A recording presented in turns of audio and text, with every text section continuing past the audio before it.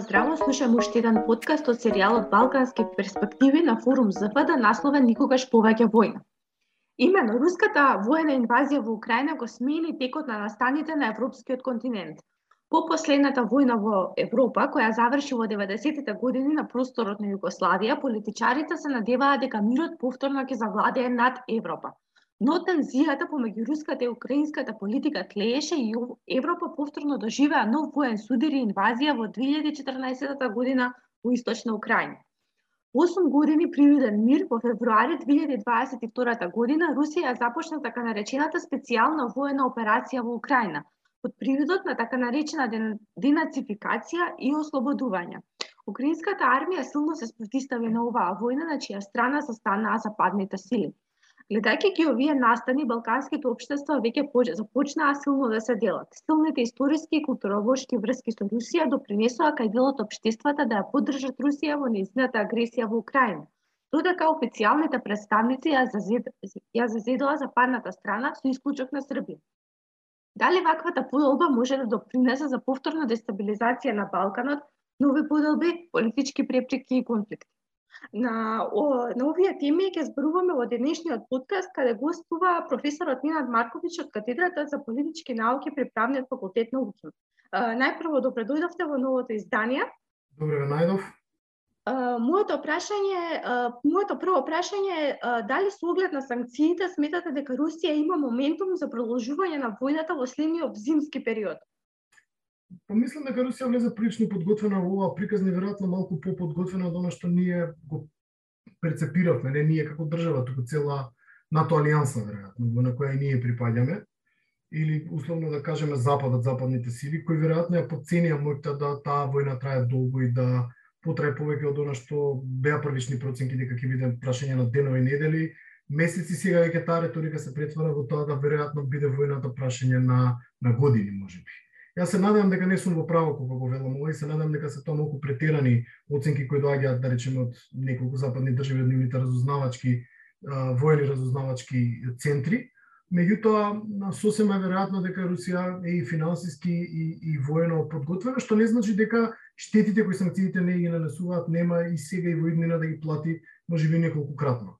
Има одредени информации колкав буџет бил планиран за оваа инвазија, што значи дека ова било внимателно, веројатно, уште од, вие споменавте во воведот, уште од 2014 од анексијата на Крим, планирано и биле тргани средства на страна, веројатно, за таа цел, така да никој не може со сигурност да каже колкава е потентноста финансиска, па и воена на руската страна. Во секој случај многу поголема од Украина, многу помала од НАТО.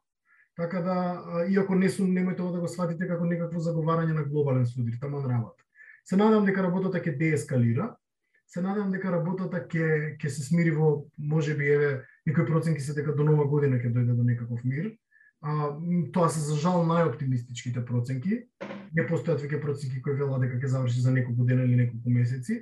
Најоптимистичката вели дека ќе заврши некаде околу нова година, за која се надеваме дека е точна и дека веројатно вистината е дека војната ќе заврши во оној момент кога Русија ќе го окупира комплетно Донбас, кога ќе го освои цела источна Украина и ќе ги задоволи веројатно своите апетити да го заштити тој дел и нормално да го затвори оној стратешки приот кон Црното море, кон Азовското море, односно да направи коридор со Крим. Така да веројатно ќе заврши со некоја таква геополитичка мапа, за која после веројатно ќе се преговара на зелена маса, дали таа територија ќе се отстапи на Русија, дали тоа ќе биде некаква автономна територија во однос на Украина, какви гаранции ќе добие Украина апропо некаква идна агресија од страна на Русија и така натаму. И се надевам дека на таа зелена маса еднаш за секогаш ќе се стабилизира Украина како територија и дека ќе се постигне траен мир, затоа што подобрувањето на односите помеѓу сите страни е во интерес, во полза на сите, и на Русија, и на НАТО, и на Европската унија. Само што овој пат ќе оди веројатно многу тешко и многу поинкрементално отколку што тоа било во минатото. А какво е вашето размислување? Дали сметате дека украинската влада добива доволна поддршка од западните земји? Ова е, како да кажем, ова е едно многу сензитивно прашање кое може да биде одговорено од перспектива веројатно на Украина и од перспектива на оние кои помагаат Украина. Ако гледате дебатата, прилично се разлачи некако, прилично се изниансира во таа смисла. Украинците секако сметаат дека помошта која им се праќа не е доволна. и бараат многу повеќе поддршка и во оружје, и во современи технологии, и финансиска поддршка, и секаков тип на поддршка, бидејќи се во една крајно незавидна позиција. И мислам дека и членките на НАТО алијансата и генерално Западот сака да ги поддржи, меѓутоа факт е дека во некои од овие држави, како што се Германија, Полска и така натаму, се поведе дебатата дали сепак премногу од војниот буџет и војните средства се даваат на Украина.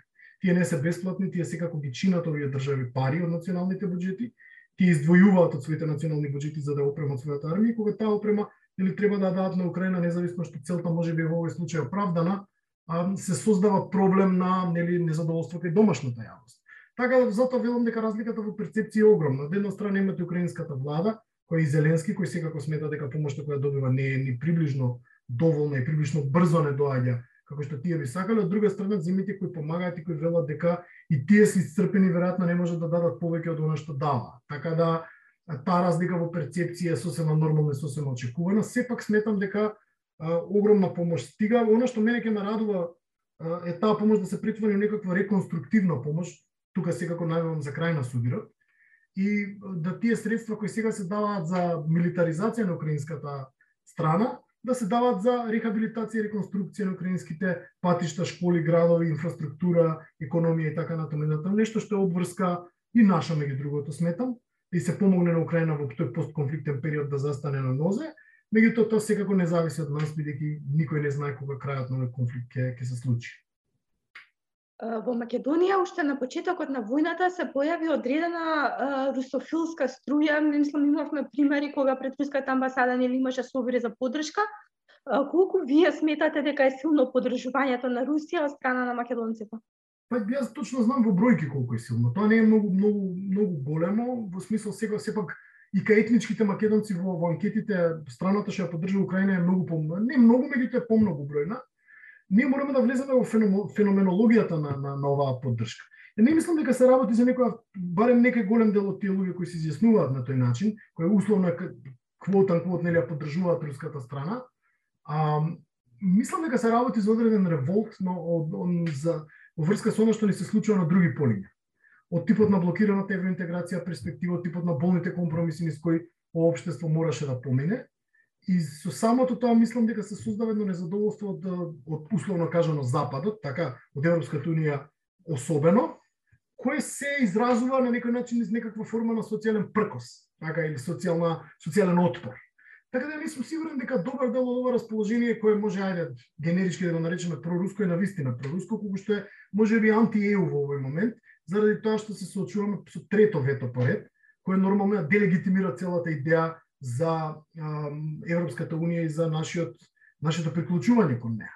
Трае предолго, процесот ги измори луѓето и нормално е да се јави некаква фрустрација која делумно се изразува и во вакви ставови кои се наводно проруски. Меѓутоа, ако нешто не научија лонгитудиналните податоци кои постојат, тоа е дека кога ќе се стабилизира ситуацијата, кога повторно не се отвараат вратите кон европската перспектива, дека ова проруска енергија многу паѓа во поддршка, а популарноста на ЕУ расте. Така да мислам дека ова се привремени трендови, оно што мене ме плаши, и оно што навистина се постои кај мене на доза на страв, е дека ваквите привремени трендови можат да станат перманентно расположение кај дел од луѓето. Заради тоа што навистина поминуваме не исцрпувачки, во ова со Бугарија што не се случува можеби понижувачки процес, веќе ги преминува границите на исцрпувачки и влага полека во сферата на понижувачки процес, што никако не одговара на европската агенда и на прозападното расположение во оваа држава. Во таква ситуација многу е лесно да делегитимирате таа прозападна реторика, да ја наречете лажна, на некој начин да направите лош пиар во врска со неа, така. И тоа е една ситуација која се знае само на кого му одговара, тоа секако не сме ние. Така да ќе видиме, расположенијата се чудна работа, тие се подложни на брзи промени, на емотивни изливи, условно кажано. Така да се надам дека во оној момент кога ќе се реши оваа ситуација со Бугарија, која не знам дали може да биде скоро и да не биде повторно на наша штета, ако можам така да кажам, посебно не во идентитетскиот дел, тогаш се надевам дека јавното мислење повторно ќе се врати во некаква нормала, со тоа што сепак мислам дека најголем дел на луѓето во Македонија навиваат војната да заврши. Независно дали имаат повеќе симпатии кон руската или украинската страна, иако повторувам дека луѓето кои поддржуваат Украина се сепак поброени во сите етнички заедници од оние кои поддржуваат Русија во Оваа со ништо оправдана инвазија практично. Тука се надоврзуваме кон следното прашање, односно дали сметате дека во нашата држава има одреден етнички конфликт со тоа што со оглед на тоа дека различни етнички групи поддржуваат различни страни во конфликтот, или не го забележувате тоа? Не, јас реков дека повеќето од македонците се уште поддржуваат Украина. Значи нема капацитет такво нешто да се претвори во меѓуетнички суди. Добро, кај етничките албанци на пример е многу појасна поддршката за Украина. Кај македонците имате, да речеме, релативно поголем корпус на луѓе статистички кои покажуваат некакви симпатии кон Русија, но повторно кажувам, не е тоа толку автентично проруско расположение колку што има доза на прекоси нервоза и фрустрираност во таквиот тип на расположение, кој до некаде е разбирливо со оглед на тоа како процесите се случуваат во општество. Меѓутоа, не мислам дека во ниеден момент тоа може да премине во некаков отворен меѓуетнички судир или може да ги зголеми етничките тензии. Оно што може да ги зголеми е секако затворањето на вратата кон европската перспектива. Тоа секако може да доведе до и на внатрешно етнички план до некакви развитија кои можеби нема да бидат најповолни, ако не мислам дека тоа може да се случи на краток. Сепак ако има еден кумулативен ефект од ова бугарско вето, кој би потрајало, да речеме, можеби на наредните 5-10 години, тогаш веќе на вистина мислам дека и на внатрешно политички план ќе се дестабилизира државата, веројатно, така да и ние и тие мора да правиме напори да го надминеме како знаеме умеене, без при тоа да се навредиме и понижиме едни со други. Тоа е можеби најбитниот дел. Зборувајќи за Балканот, дали гледате за вривање на меѓудржавните односи поради оваа агресија? Мислам дека до некаде тоа потенцијалната, да речам, поларизација која можеше да се случи на Балканот, не се случи баш заради тоа што можеби делумно и заради отворен Балкан, и заради други билатерални иницијативи кои подразбираат некакви форми на соработка без разлика на политичката ориентација на општествата кои се соодветни. Ние и Србија сме прилично различни општества. Албанија и Србија се прилично различни општества. Ние и Албанија сме исто така различни општества. И независно од нашите политички ориентации и преференции, стратегија која ја, да речеме, заземавме, нормално ние Албанија сме членки на НАТО. Србија ја води онаа политика на неврзани, која пробува да балансира помеѓу двете страни така натаму. Сепак независно од тоа, мислам дека не се дозволи да тоа излезе од контрола. Едноставно мислам дека се почитува правилото кога секоја држава си ги прави своите приоритети, се поставува онака како што нејзи одговара, а во меѓувреме независно од тие големи разлики кои меѓу себе ги имаме, ние соработуваме и се почитуваме. И мислам дека тоа е добар принцип за воиднина, затоа што не можеме реално да очекуваме да сите држави имаат иста стратегија, ист тип на политички хабитус, ист тип на надворешна политика и така натаму. Разликите постојат и ќе постојат, различни влади различно ќе се поставуваат. Битно е да тоа не се дозволи да излезе од контрола и да ги загрози односите помеѓу државите. Јас не гледам дека има невралгични точки на Балканот, тоа не го спорам, тоа се секако Косово, тоа е секако Босна и така натаму, меѓутоа и тука ситуацијата релативно се држи под контрола, што е по мене многу важно и затоа поддржам секакви иницијативи за соработка, нормално во оној степен во кој нас како држава не одговара. Дали и колку може да се постави ЕУ како фактор на безбедност на Балканот?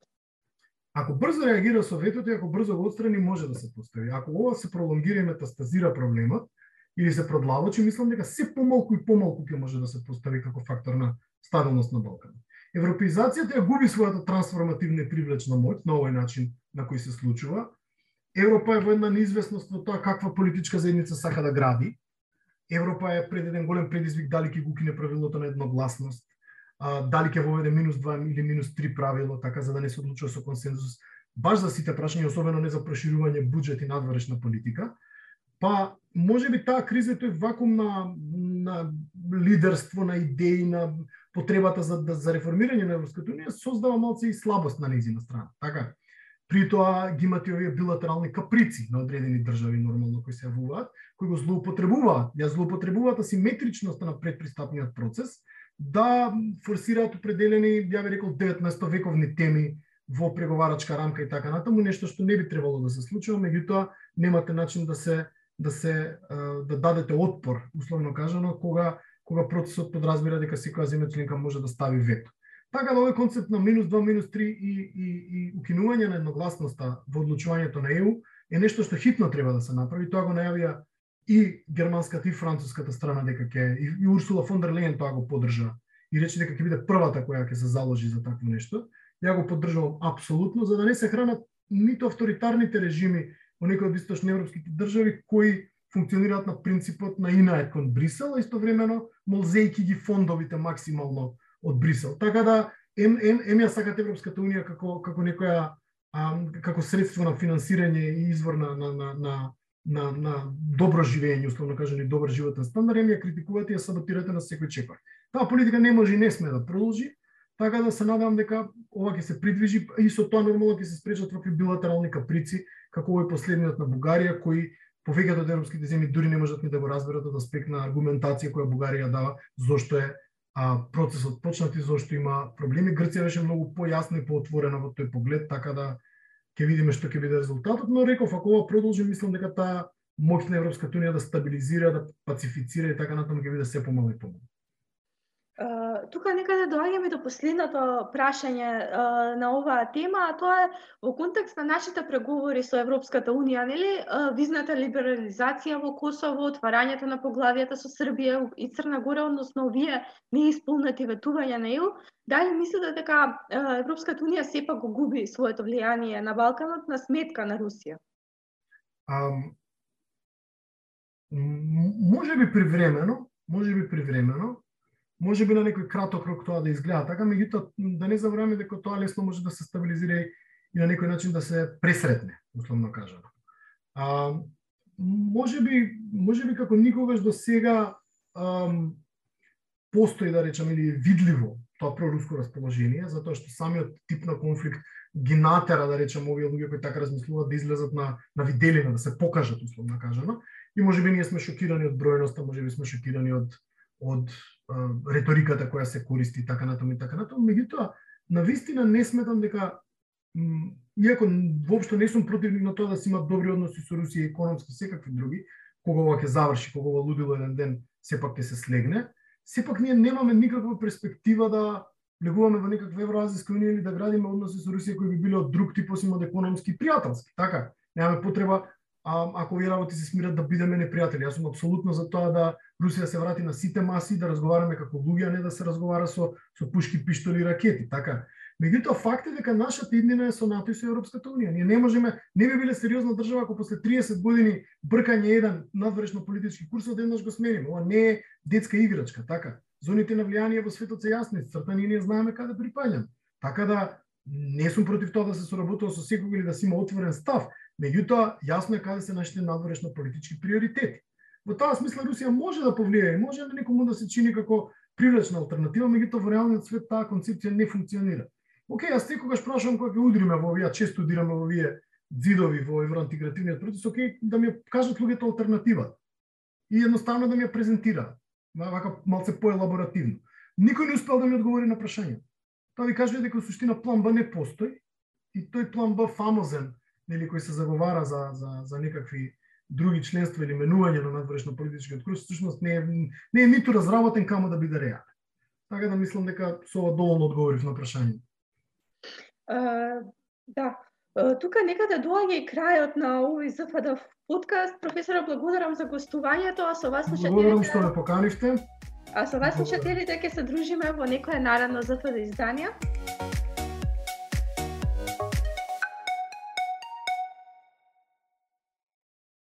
Балкански перспективи е дел од програмата на форум Цивилен мировен сервис од Келн, Сојузна Република Германија, финансирана од Федералното министерство за економска соработка и развој. Ставовите и мислењата прикажани во овој подкаст не ги одразуваат мислењата и ставовите на